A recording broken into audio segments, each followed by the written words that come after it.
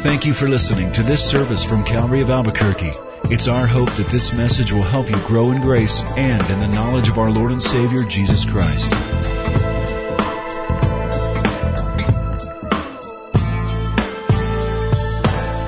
Let's pray. Heavenly Father, we pray that you would give us ears to hear, hearts to obey, and to rejoice in what we read in the Scripture. For some, if this is their first rendering or reading through the Bible, already they have been shocked by what they read, shocked by the very people that they had always thought were heroes, only to discover that the people that you use are ordinary people, real people. People that by your grace alone were chosen, enabled, and used for your glory. And so, Father, we pray that as we study, we'd be encouraged to stay away from those examples that are obviously bad, but to be encouraged, Lord, that even though we fail, we're in good company as we read the Bible. I pray, Father, that you would deepen our understanding of the Word of God so that we might have a deeper understanding of the God of the Word, and we would be conformed to the truth that we read. In Jesus' name, amen. Joseph was a teenager, 17 years old, when the Lord began to speak to him through dreams. He was so excited about those dreams and probably a bit naive because he told his brothers about the dream since it involved them. Hey guys, the Lord spoke to me last night in a dream, and I dreamed that we were all like a bunch of sheaves out in the field, and your sheaves rose up and bowed down to my sheaf. Isn't that cool? And they didn't think it was that cool. They hated him because of it. His dad was willing to dismiss it, but something got his attention. It was the next dream that the Lord gave him. It involved the sun and the moon and the stars all bowing down and doing obeisance to Joseph's star. And at this, his dad, Jacob, gets a little miffed and says, "What, you think your mother and I and all your brothers are going to bow down to you?" And the answer to that would be, you will. For the Lord will take Joseph, though a 17-year-old boy now, and raise him up to become the second in command under Pharaoh of Egypt. He will be in charge of the food distribution for the entire world, and Joseph's brothers first, and then Jacob, his father himself, last, will all be bowing down to this young man. But in chapter 37, we also saw that Joseph was sold by his brothers to some Midianite traders who were going down to Egypt. And then we started last week with chapter 38. And we saw that chapter 38 was like a contrast, a departure, a huge parenthetical statement in the story about Joseph. In reading chapter 37 and coming to chapter 38, we go, what's this all about? Because it seems not to fit. The story is all about Joseph, and then suddenly the camera shifts. And we're reading about Judah, his older brother. The camera does shift because while Joseph is down in Egypt, for about 20 years, chapter 38 takes place. It's about a 20-year span of time where we are able to see what's going on in the family of Jacob through his son Judah in particular, to give us a contrast with what is happening with Joseph. Before we pick up where we left off, just a word to those who are younger I say that I think it's always better to say younger than young, because people would say, well, what does young mean? Just younger people. The Lord very often gets a hold of those who are young to do His work. Joseph was a young man. Okay, naive perhaps, impressionable yes, but maybe better because of that.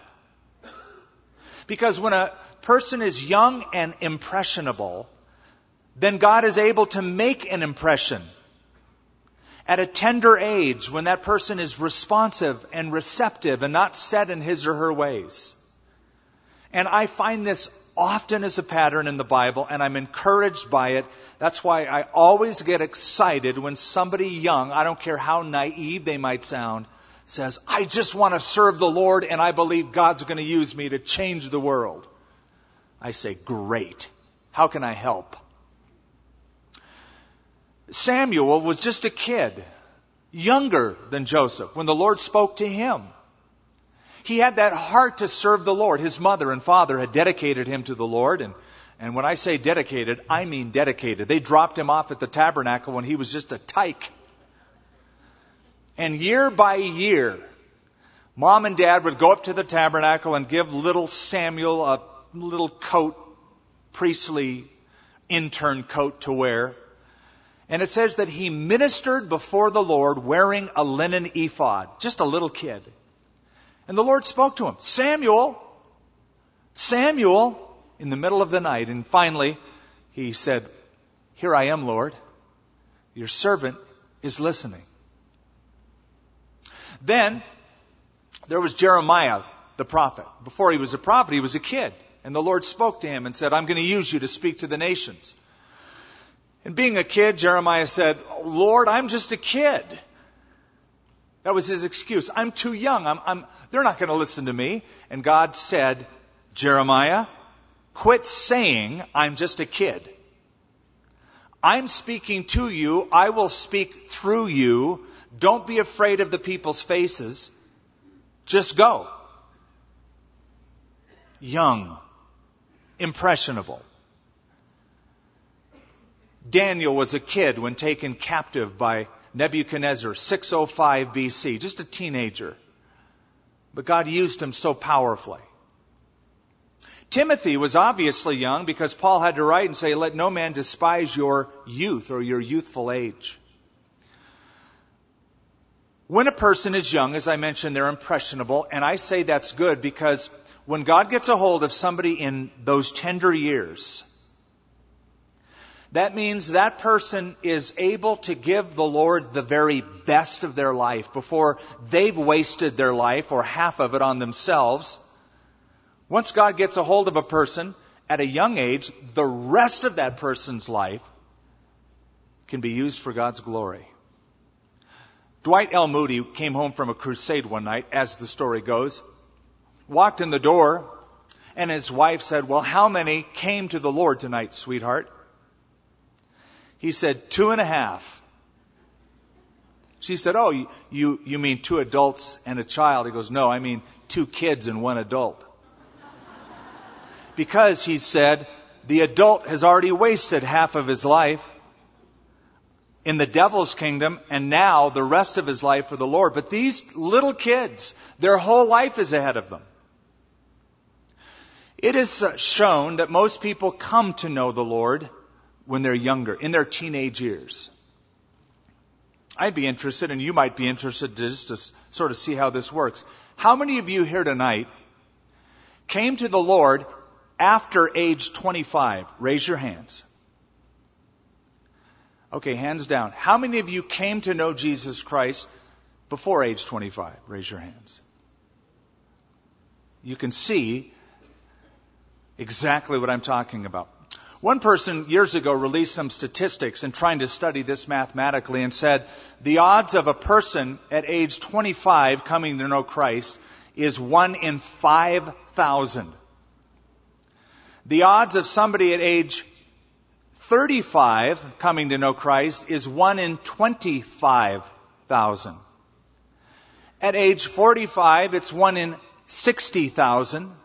At age 55, it's 1 in 125,000, and it exponentially decreases as the person gets older. So that if you come to know Christ at age 75, it's like a sheer miracle.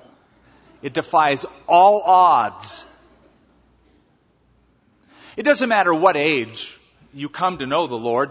It's most important that you come to know Him. But Joseph, 17, and so tender, wanting to serve the Lord. You'll see it in this story tonight, if we ever get to the next chapter after chapter 38. But as I mentioned, chapter 38 is here for two reasons. Number one, to give us a contrast. A contrast between Joseph, who's introduced in the previous chapter, and his story continues to the end. Contrast between Joseph and the rest of his family, his brothers, Judah especially. It's the difference between black and white, light and dark. Number two, not just for contrast, but to show us a continuance. A continuance. To give us the genealogical background, to show the continuation of the lineage through Judah all the way to Jesus Christ. And that will show up at a couple of different places. One is at the end of the book of Ruth. The genealogical record is given of King David. And then those same names will appear in Matthew chapter 1 in the genealogical table of Jesus Christ Himself. So for the sake of contrast and for the sake of continuation, we have this story. Now I mentioned something just a few moments ago. If you're reading the Bible for the very first time, no doubt by now you're a bit stunned. In fact, shocked. If just reading through it, you discover, man, there's just a lot of junk in this book. Junk meaning sinfulness, wicked people. And yet, these are the people in the Bible. Judah, who will become the leader of the tribe of Judah. The kingly tribe from whom the Messiah will come. My goodness, this guy was a loser. He made bad choices. Just Abraham, Isaac, Jacob. The Bible shows plainly their failures. So you might be shocked on one hand, and I would say, great if you are. Because if you have the idea that everybody in the Bible woke up every morning and polished his or her halo before they started the day, and then lived the perfect life, you would be mistaken. These are real people. And some of them are real bad. Joseph wasn't. He is the contrast to the rest. Not one bad thing is ever said of Joseph in the Bible. And the only other human being that's true of is Daniel. Doesn't mean he was perfect. Doesn't mean he was sinless. It's just that there's nothing notable like there is with the other people. Well, we attempted to go through chapter 38 and ended at an odd place. And so we'll pick it up at the same odd place. We'll pick it up in verse 6. Now let me give you the background so we don't have to read it all again. Judah was out one day and he saw this gal. Cute, he thought. She was Canaanite. It was his Canaanite cutie. Her name was Shua. So he married his Canaanite cutie and they had 3 boys. One was named E-R. The other was named Onan. And the other was named Shelah. Or as we should pronounce it, Shelah. Because no boy wants it pronounced Sheila. So these 3 boys, my 3 sons, they had. Now the first one died, and we're not told why. It simply says, in verse 6, Judah took a wife for his firstborn. Her name was Tamar. But Judah's firstborn, was wicked in the sight of the Lord, and the Lord killed him.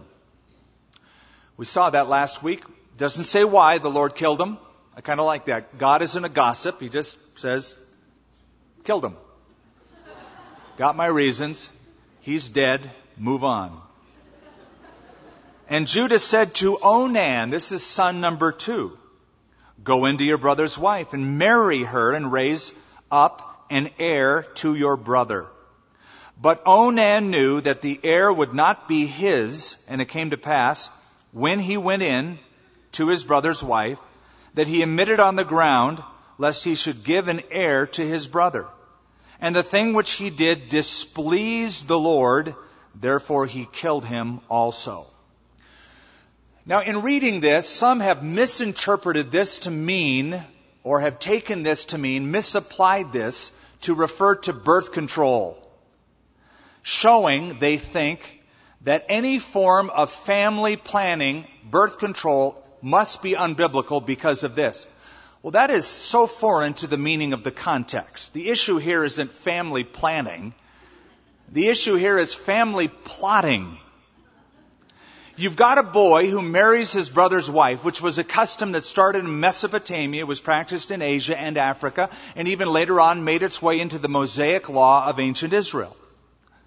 So that the inheritance of a family and the name of a family would be preserved. The brother would go have a child. The child would be named after the dead brother, and the family name and the inheritance would live on. So what's up with Onan? Well, notice the word when in that verse. When he went in, a better translation would be whenever he went in. The idea is that he did it frequently. It was a regular practice. And the regular practice for him would fall under the medical term coitus interruptus. That is, he wanted sexual gratification without parental responsibility. He hated his brother. He didn't want to give a seed in his brother's name. He didn't want his brother to have an heir because his brother, the firstborn, would pass on the family birthright to the son that he would produce. He wants to produce the heir. He wants the right of the firstborn. He wants to be in charge. If he has an heir, he'll be richer and better. Because he is by the way. So everything's going to be just more than him. So, he doesn't want to pass on the genealogy of his brother because he's filled with self-love instead of brotherly love. And so we notice that the Lord kills him. The thing which he did displeased the Lord, therefore he killed him also. So now watch this. 2 of Judah's sons are dead. It doesn't say anything about him mourning, though I'm sure he was sorrowful for it. I can't prove that, though. But notice now in verse 11, he's got a heads up now for this gal. Judah said to Tamar, his daughter-in-law, "Remain a widow in your father's house until my son-in-law Shelah is grown." He was young. For he said, "Lest he also die like his brothers." And Tamar went and dwelt in her father's house. So here's the deal. He said, "Sweetheart, just go home and live with your dad." Now he's thinking in his mind, no way is she going to get my third son.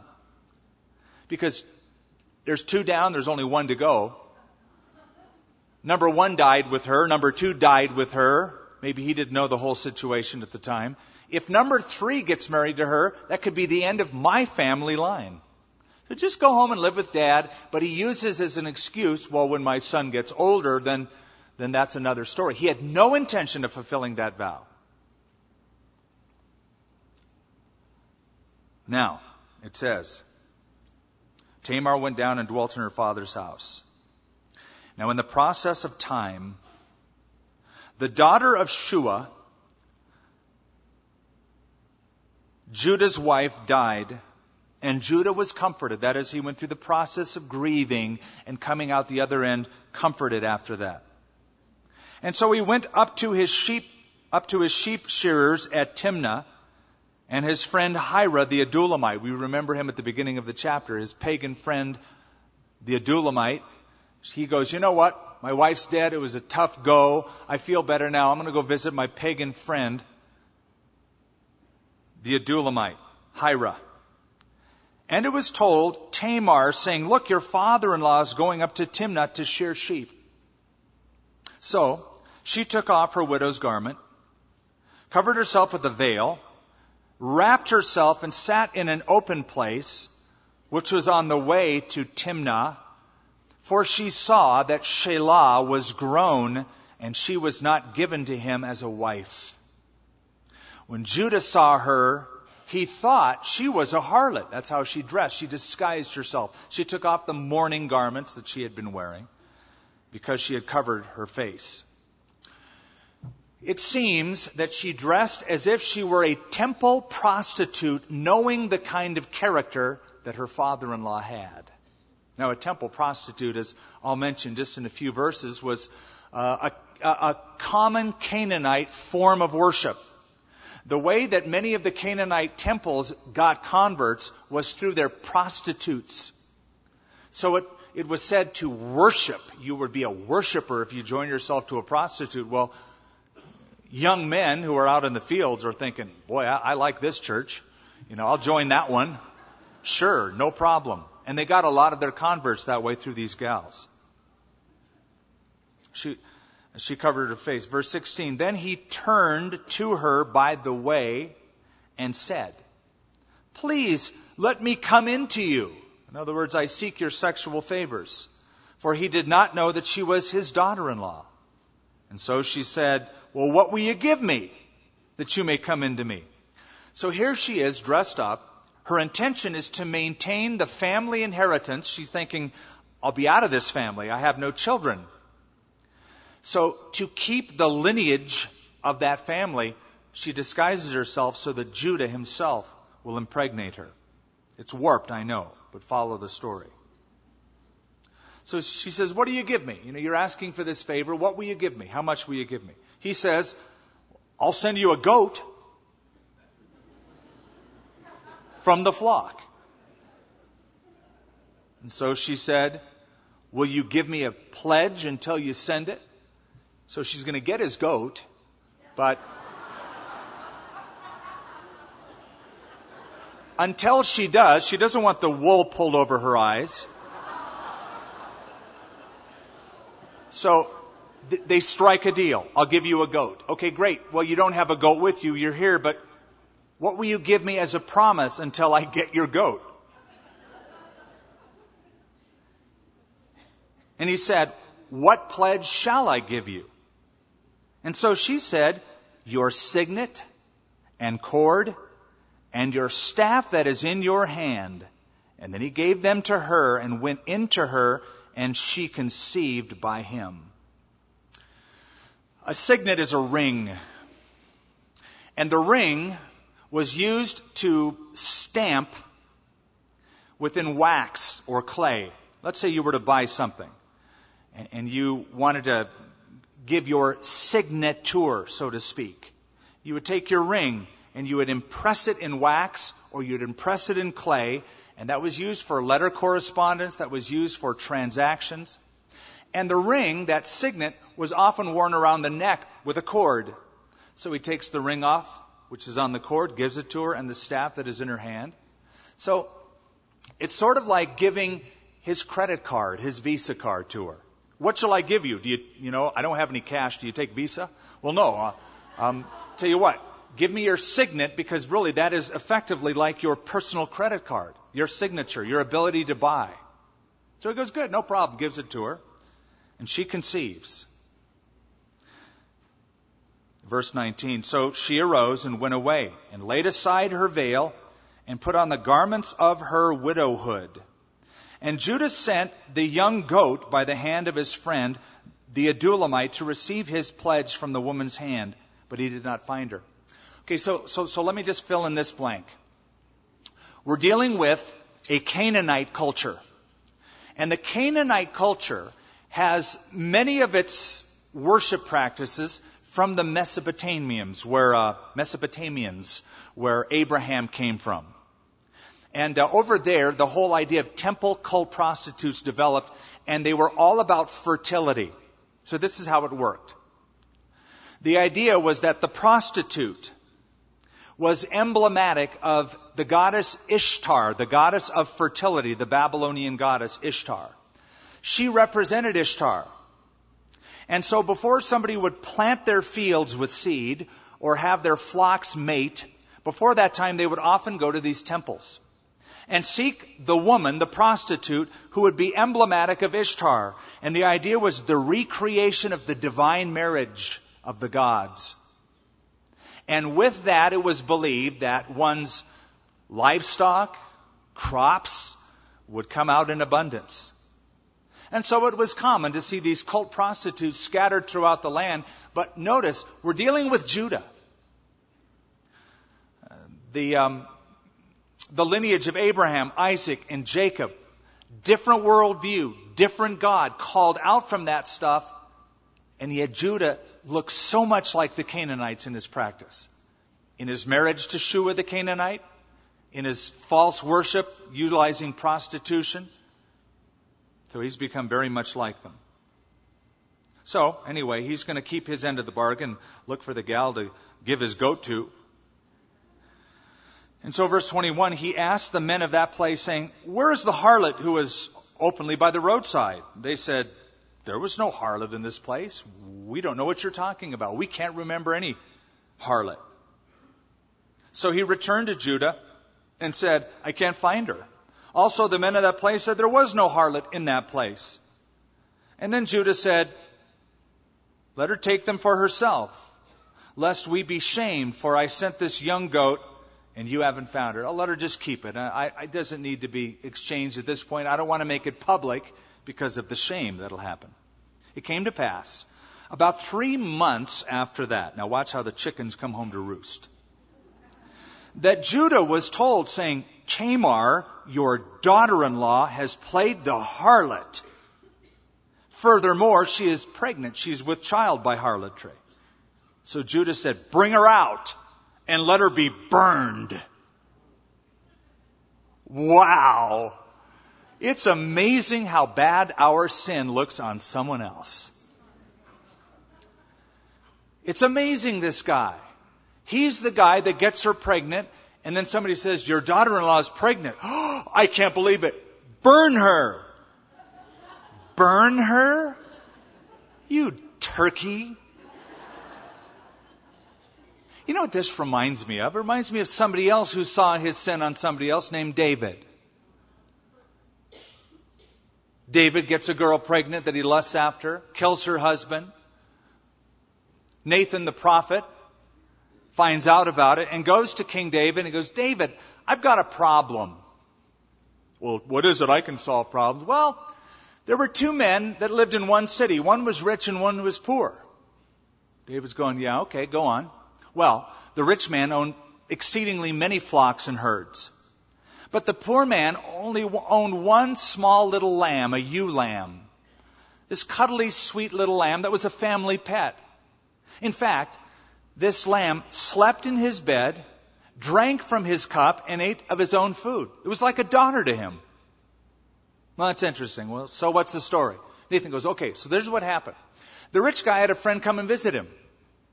And instead of taking one of his many flocks and killing it and preparing it for a meal, he finds that one little ewe lamb that one poor man in that town owned, stole it, killed it, and prepared it as a meal."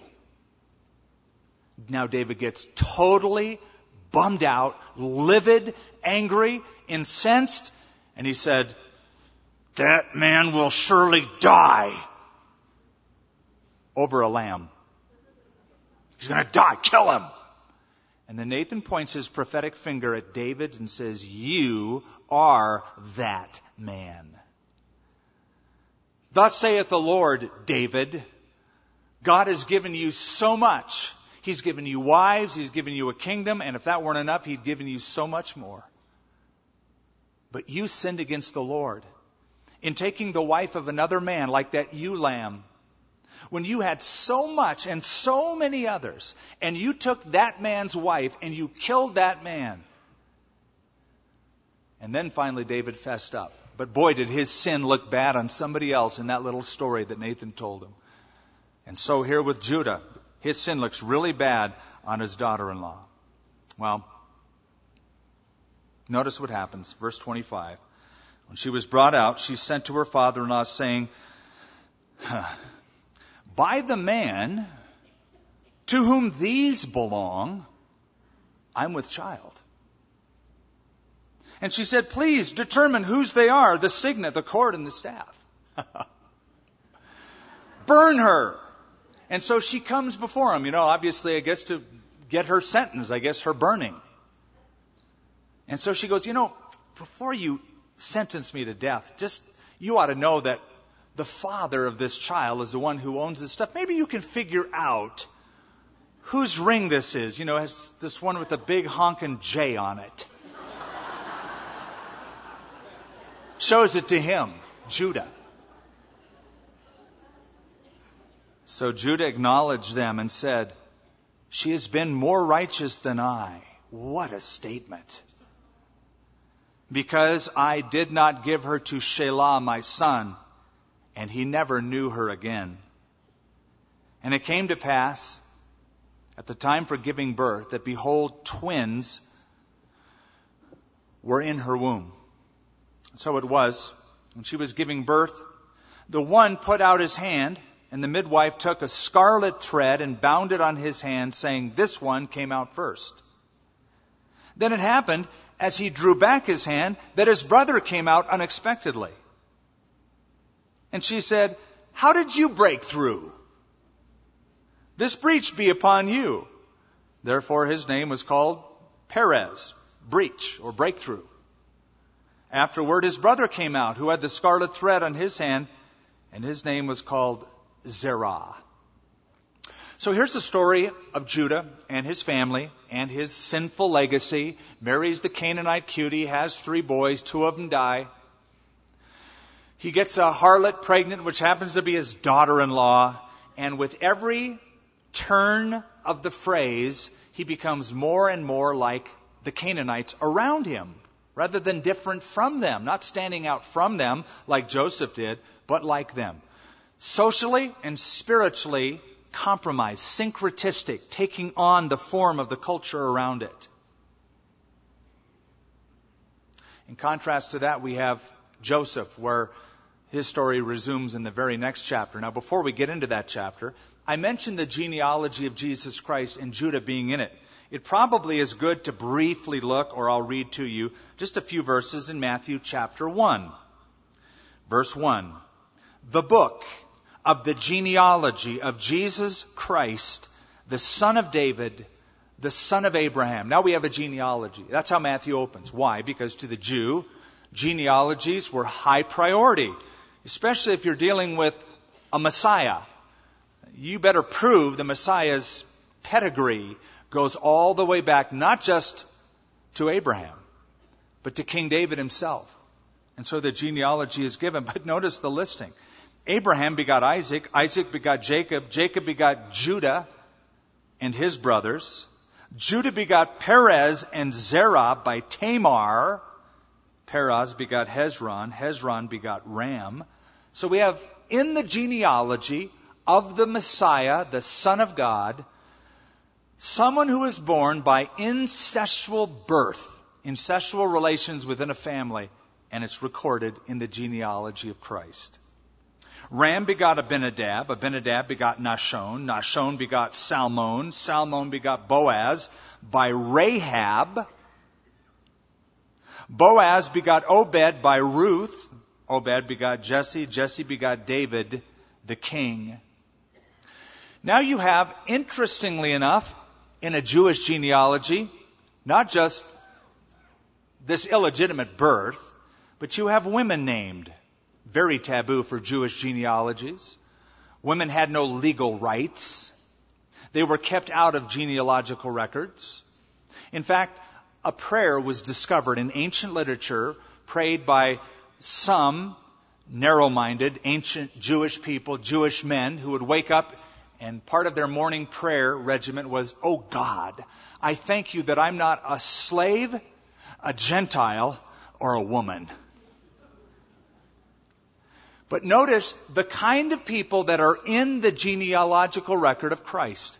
It's as if somebody scoured through the Old Testament to find the most unlikely people and said, let's put them in there.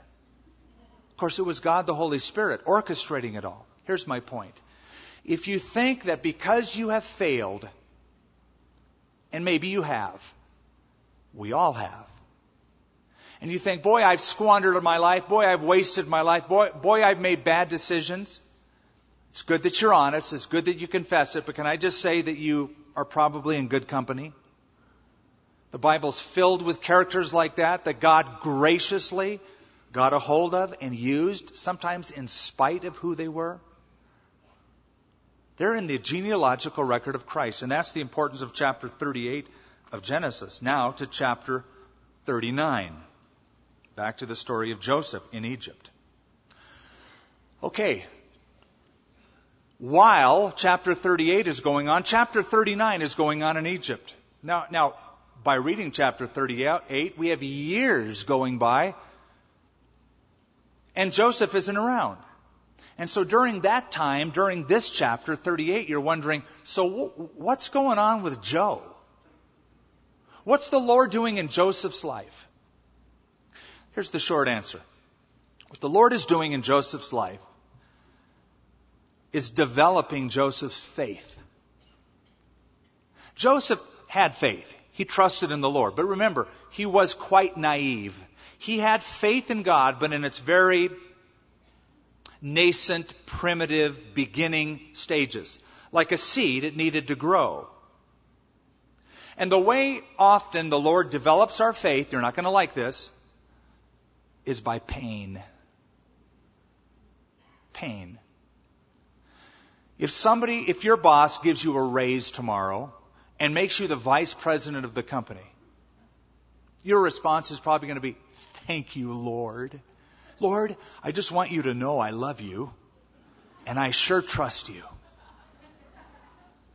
If tomorrow, however, your boss says, we don't need you, we're cutting back on salaries, you're laid off, I wonder if your response is going to be, Lord, thank you. Lord, I sure do love you, and you know I trust you.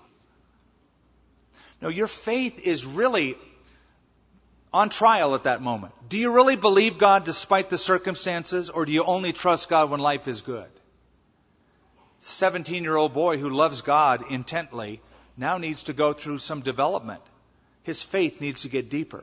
And that comes by pain. Somebody once said, a Christian is like a tea bag. He's not worth much unless he's been through some hot water. And so now you're seeing the hot water that Joseph is immersed in chapter 39. And it's a contrast, as I said, to chapter 38. Chapter 38 highlights the wretched morality of Judah. Chapter 39 highlights the rock-solid integrity of Joseph, his younger brother. Now Joseph had been taken down to Egypt, and Potiphar, an officer of Pharaoh, captain of the guard, an Egyptian, bought him from the Ishmaelites who had taken him down there. And the Lord was with Joseph, and he was a successful man, and he was in the house of his master, the Egyptian. Joseph sold as a slave, bought by a slave owner named Potiphar. God blesses him. He's successful. He does his job, obviously with all of his heart, obviously not complaining, obviously with joy, because everything he does, people notice, boy, God, it seems like there's something different about him. And they discover, after he testifies, oh, it's the Lord that he believes in that is blessing him and prospering him. You know, I wonder if I had an experience like Joseph. I'm taken down as a slave to Egypt through no fault of my own. I wonder if my response wouldn't be, and I bet it would be something like this. This is a bummer. This is the devil. The devil's trying to ruin my life. Or, how could God allow this to happen? Or, God, what's up? I've got so much talent. It's so wasted here. Why would you allow my talent, my creativity to be wasted here? I wonder if that would be my response, or if I would say, like Joseph obviously said, okay, I'm a slave in Egypt. So I'm going to be the very best slave that Egypt has ever seen. They ain't seen no slave like me. And he gave his heart to it. I want to make this point. Wherever you find yourself tonight, you could chafe against it and you could focus on your vulnerability, or you could focus on God's sovereignty. And you could look at the task, look at the place you are in life and say, I am going to take this as the will of God and I'm going to do what I do to my very best. Oh, but Skip, you don't know. All I do is I push a broom where I work. I couldn't get a job doing anything else, so they hired me as the janitor. I just push a broom all day. Then why not say, I'm going to be the best broom pusher this company has ever seen? How about that? Joseph, a slave. God was with him. He was a successful man. And he was in the house of his master, the Egyptian. And his master saw that the Lord was with him, and that the Lord made all he did to prosper in his hand. So Joseph found favor in his sight. And then he made him, we don't know how long a time this is, but eventually he, Potiphar, made him, Joseph, overseer of his house. And all that he had, he put under his authority. So it was, from the time that he made him overseer of his house, and all that he had, that the Lord blessed the Egyptian's house for Joseph's sake, because Joseph was in it. And the blessing of the Lord was on all that he had in his house and in the field. So Joseph has like the Midas touch. Whatever he does, whatever he touches, the Lord touches. And when the Lord touches it, it's blessed. Not only does he have that Midas touch, but he has the determination to be faithful and to give a faithful testimony to the glory of God where he's at. It's amazing. Faithful testimony. Whatever he does is successful, and he wants God to get the glory. Now, if you live like that, you can expect a friendly visit from your friendly neighborhood tempter, the devil. If you live like that, with this kind of integrity and that kind of desire to see God glorified, don't you think you're going to raise the interest and the ire of your adversary, the devil? Do you think the devil and all of his minions would look at a life dedicated to Christ, sold out to Christ, and go, oh, how nice. Let's give him a standing ovation, hell. Come on, demons, clap for that young man. No, devising a scheme with which to get a hold of him. He's young, he's single, he's good looking. And so something crafted just for that is coming his way. If you think about it, so far, Joseph was successful. I just want to sort of like C.S. Lewis enter into the mind of Satan for a moment, like he did in his book, Screw Tape Letters. It probably went something like this. Okay, Joseph, you did pretty good. You passed the temptation of bitterness that you could have been toward your brothers. You didn't get bitter toward them when they sold you as a slave. You passed the test of discouragement. You didn't get discouraged. You just sort of dug your whole self into your job, and God touched it and you became successful. Great. You passed those tests. But I'm not done with you yet. I've got something that's going to come from out of nowhere. It's going to get your attention. Now, you have to know that the enemy of your soul, the devil and demons, have studied you. They know you. They know your strengths. They know your weaknesses. They know when you're vulnerable. They know what things might be in your path that would trip you up. You have to be ready for that. It comes with the territory. There's this haunting scripture in the Gospel of Luke, the temptation of Jesus. You know the story. And it says, when Satan was done tempting Jesus, that he left him until he had an opportune time. It's a haunting verse. You might leave a temptation and go, man, I was great. I did really good. I withstood the attack of the enemy. He's waiting for the right time, the opportune time. Now let's watch what happens with Joseph. Verse 6, He left all that he had in Joseph's hand. And this is interesting. And he did not know what he had, except for the bread which he ate. He trusted Joseph, in other words, so much, he didn't even know what was in the bank account. He didn't know about the profit from his business dealings. He left everything to Joseph. He was that good. Over time, he just studied this young man and thought, this guy's faithful, he's loyal, he's trustworthy. I'm giving it all to him. So he didn't even know what was going on, except, I got food. The bread that was right in front of him, his own meal. That's all he knew. Now it says, the end of the verse, now Joseph was handsome in form and appearance.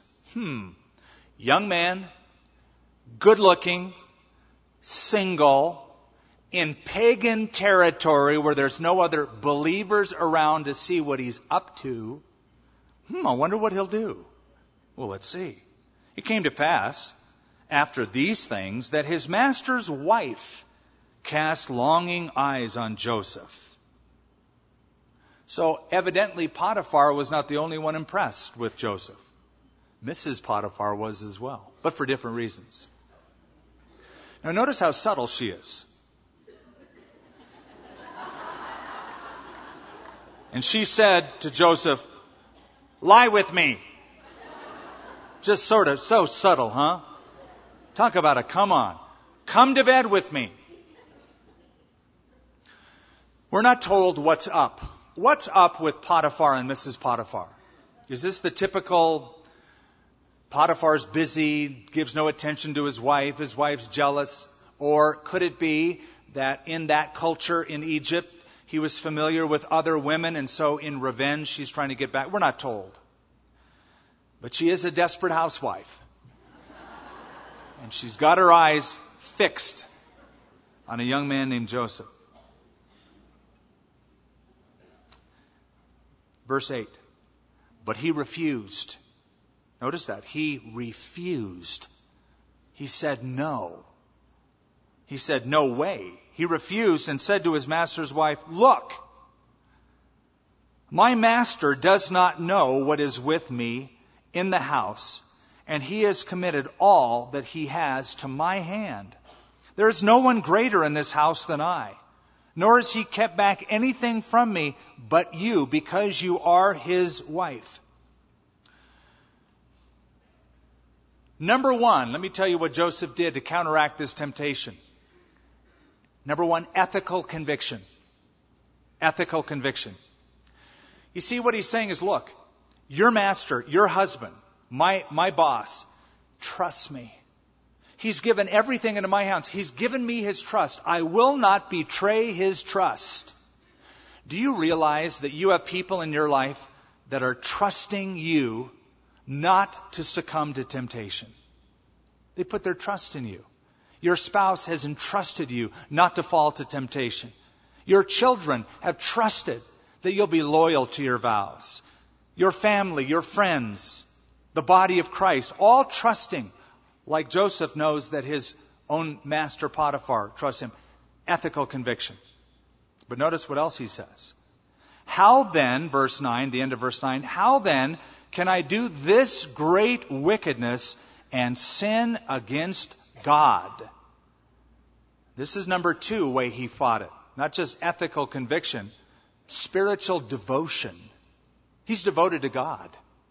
Notice he doesn't say, how can I do this great wickedness and sin against you, Mrs. Potiphar? Or how can I do this great wickedness and sin against Mr. Potiphar? More than them, more than her, was God. The greatest consideration in Joseph's life, it's called in the Bible the fear of God, the fear of the Lord. Have you heard that term? The fear of the Lord is the beginning of wisdom. The fear of the Lord is the beginning of knowledge. Proverbs 8, the fear of the Lord is to hate evil. The idea, what does that mean, the fear of the Lord? It means an awesome reverence for God. It's an awareness of the there-ness of God. I know God is here. I know God is there. I know God is watching. And that was what motivated Joseph when no one else was looking. He had no believers. He had no godly people who saw what he was. This is Paganville. He could do what he wanted. No one was in the house. Nobody saw this, just her and him. But he knew that God saw. Do you remember the story when Moses killed that Egyptian? We'll get to it in the book of Exodus. I say, do you remember it? I'm taking for granted that you've already read that story in the Bible. When Joseph was going to kill the Egyptian, the Bible says he looked this way and he looked that way. His problem is he didn't look that way. He only looked this way and that way, looking for what on the horizontal level could be watching him, not knowing God is watching always. Joseph knew that. That was this young man's conviction, spiritual devotion, fear of the Lord. How could I do this great wickedness and sin against God? Verse 10, so it was, as she spoke to Joseph day by day, that he did not heed her to lie with her or to be with her. Tip number 3 in Joseph's victory. Continual, let's call it continual refutation, so we can stick with the rhyming. He refused every day. Every day she came on to him. Every day, continually, he said no, no, no, no. It became the pattern of his life to say no.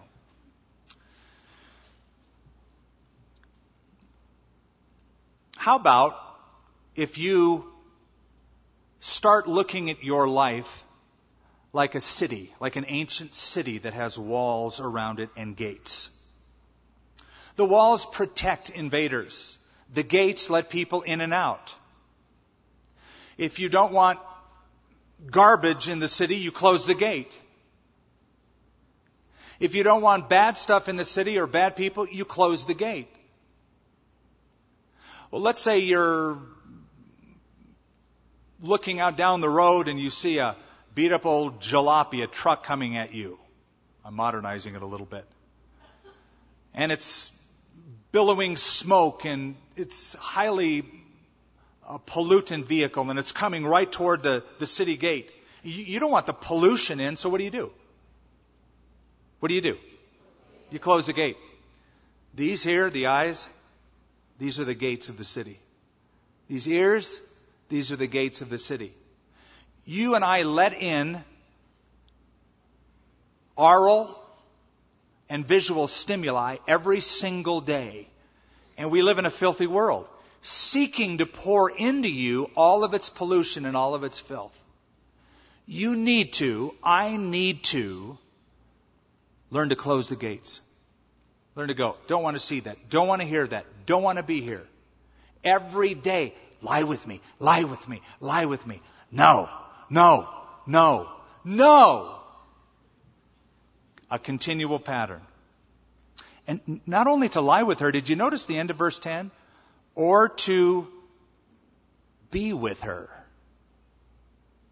I'm not going to even be around her. There's a secret.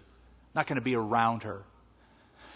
He didn't say, you know, Mrs. Potiphar, let's just have coffee sometime, you and and I really want to minister to you. I want to find out why you have this angst against your husband and love for other men. Maybe I can forget you. I don't want to be around you. Get away from me. And yet how many people that get involved in affairs sort of, oh, well, I can't just cut it off. That would be a bad witness. What have you been doing the last few months? Cut it off. Say no. Don't even be with that person. Martin Luther once said, you can't stop birds from flying around your head, but you can stop them from building a nest in your hair. That's what he was doing. He just kept saying no. Verse 11, but it happened about this time when Joseph went into the house to do his work, and none of the men were in the house inside, that she caught him by his garment and said, it's always this garment with Joseph, isn't it?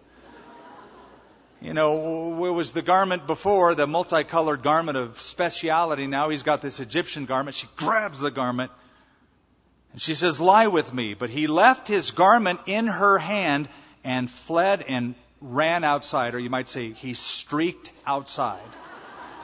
Why would he do that? Why wouldn't he grab his coat, better to lose your garment than to lose your character. I'm out of here. Boom. Took off in the other direction. Ran away.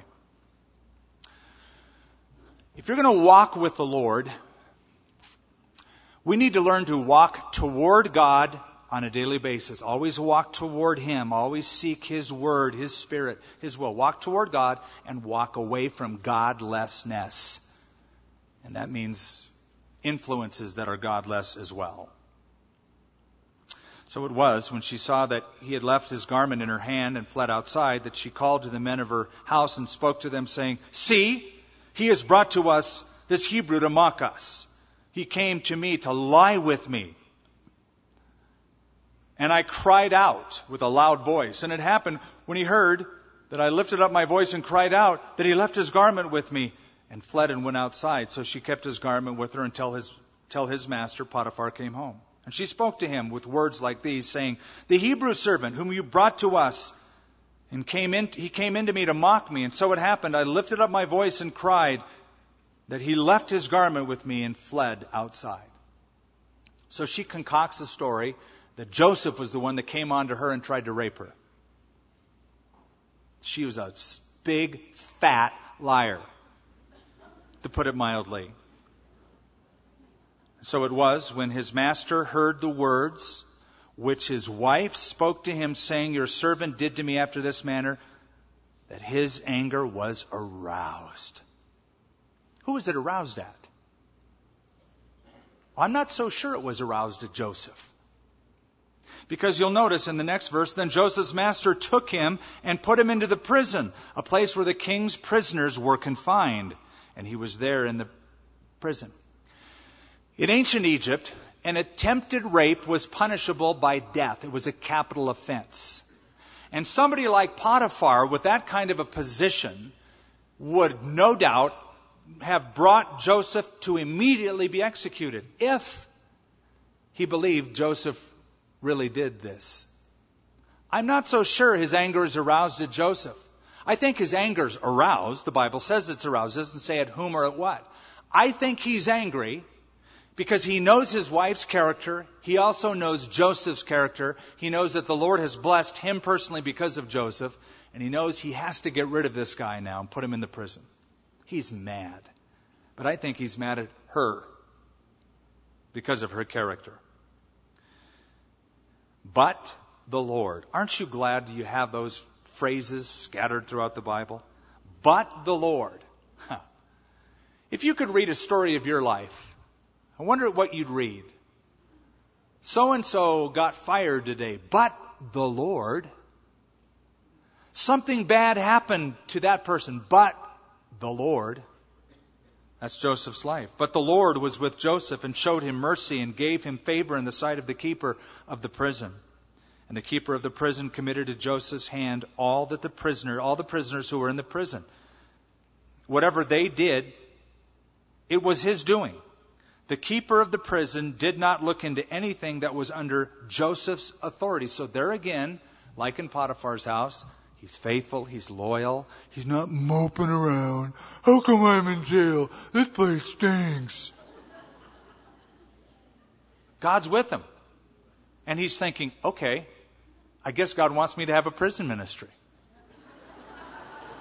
Because I'm in prison. Again, instead of focusing on human vulnerability, why did this happen to me?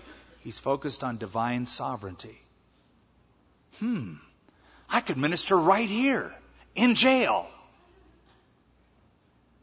Because the Lord was with him, and whatever he did, the Lord made it prosper. What a journey Joseph is on. From his parents to the pit, to Potiphar, to the prison, and next to the palace. And every place his weird journey takes him, the Lord is with him. Let me encourage you tonight to do two things, summed up by one word. Run. Run for your life. Run from sin. Run to the Savior. Run away from those things, those people that are dragging you away from God. Cut them off. Run from them. And run to the Savior. If you've never read Pilgrim's Progress, pick it up sometime. Read the book that Charles Spurgeon said he read twice a year.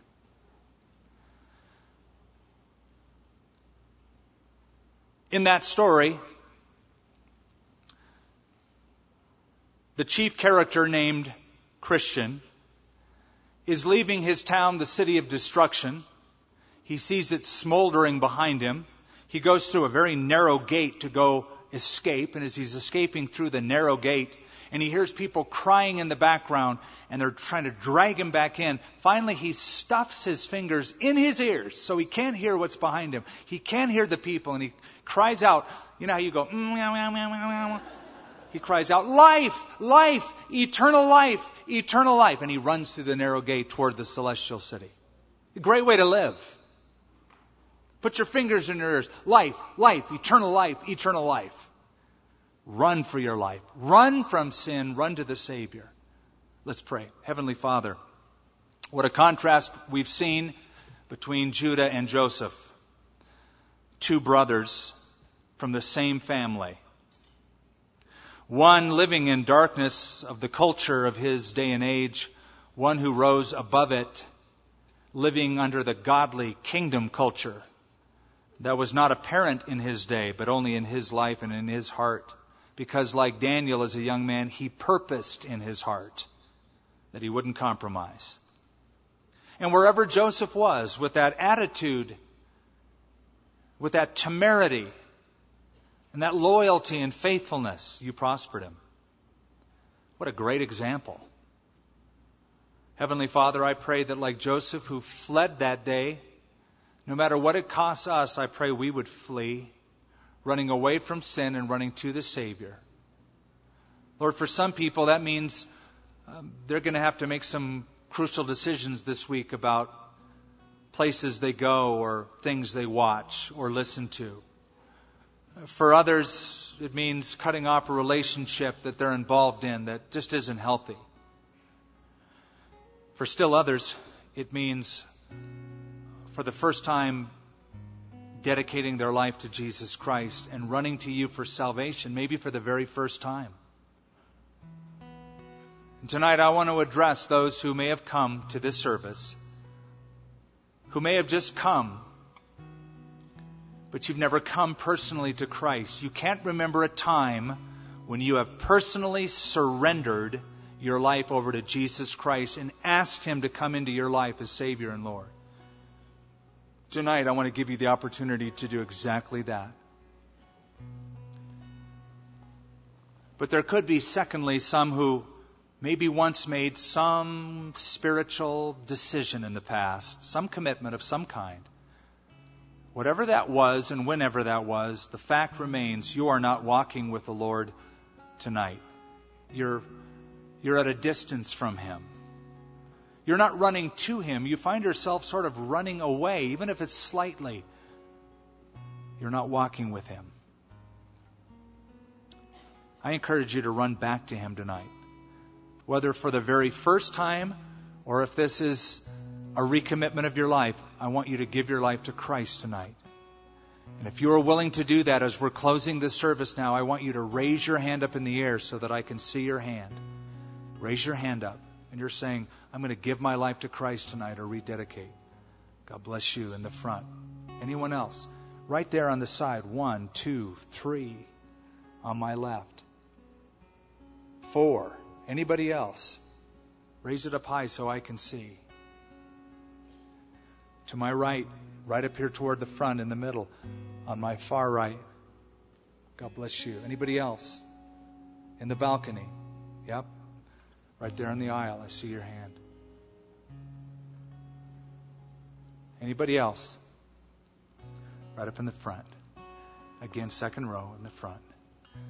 Father in heaven, I pray, we pray for those who are with us that have raised those hands, come from different backgrounds, there's different reasons behind those hands.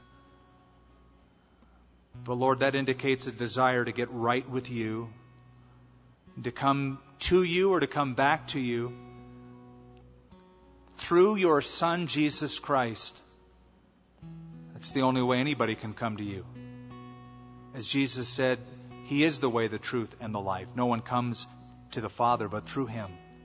As these make that decision to come to you or to come back to you, I pray, Father, that you'd fill them with a new sense of confidence, a new sense of joy, a new sense of purpose, knowing that they're forgiven, that they're right with you, not because of what they've done, but in spite of who they are and what they've done, because of what Jesus has done for them. Oh Lord, put that peace of mind and heart deep within them, that it would carry them through the week. In Jesus' name, amen. Let's all stand, shall we? I'm going to ask you, as we sing this final song, if you raise your hand, to do one other thing. That is to get up from where you're standing, whether you're in the back, balcony, side, middle, front. Find the nearest aisle, walk up to the very front, the bottom of this platform here, and let me lead you in a word of prayer. Our counselors will be up here, but you come right now, and by coming you're indicating, I'm going to give my life totally over to Christ tonight. Jesus called people publicly like this so often. And tonight He's calling you to come. If you raise your hand, you come. Even if you didn't raise your hand, but you want to receive Christ, you come tonight. If you're in the balcony, we'll wait for you. If you're in the family room, come through the doors. If you're in the middle of an aisle, just say, "Excuse me, I'm coming through." Anybody else? Anybody else? Come right now. Come right now. We don't even have to sing a song. You just come right now.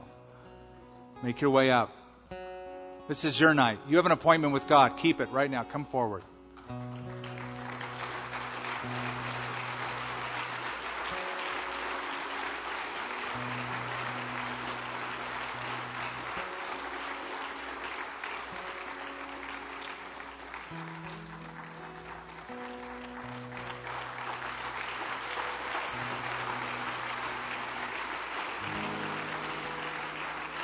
I do want you to know that I do this publicly not to embarrass anyone or have everybody look at you. They go, "Why are they clapping? What's the deal here?" Jesus so often called people publicly. And, they're just, something happens inside of you when you decide to make a break once and for all and make a public commitment and a stand for Christ. There's something that just sort of gels and confirms inside your own life. And so Jesus called people publicly, and we're calling you up forward. And what I'm going to do is I'm going to say a prayer out loud. I'd like you to pray that prayer out loud after me, from your heart to the Lord. You say this from your heart with everything in you. You say this to the Lord. This is you asking Jesus to come in tonight. Let's pray. Lord, I give you my life. I know I'm a sinner. Please forgive me. I believe Jesus died, that He shed His blood for my sin, that He rose again from the dead. I turn from my sin. I leave it behind. I take you as my Savior. I want to follow you as my Lord from this day forward. In Jesus' name, amen. Thank you for listening to this service from Calvary of Albuquerque. If you would like more information about what you've heard in this message or about Calvary of Albuquerque, please visit our website at www.calvaryabq.org. If you have made a decision to follow Christ or would like someone to pray for you, please leave a message with our Prayer Watch line at 505-344-3658. Thank you, and God bless.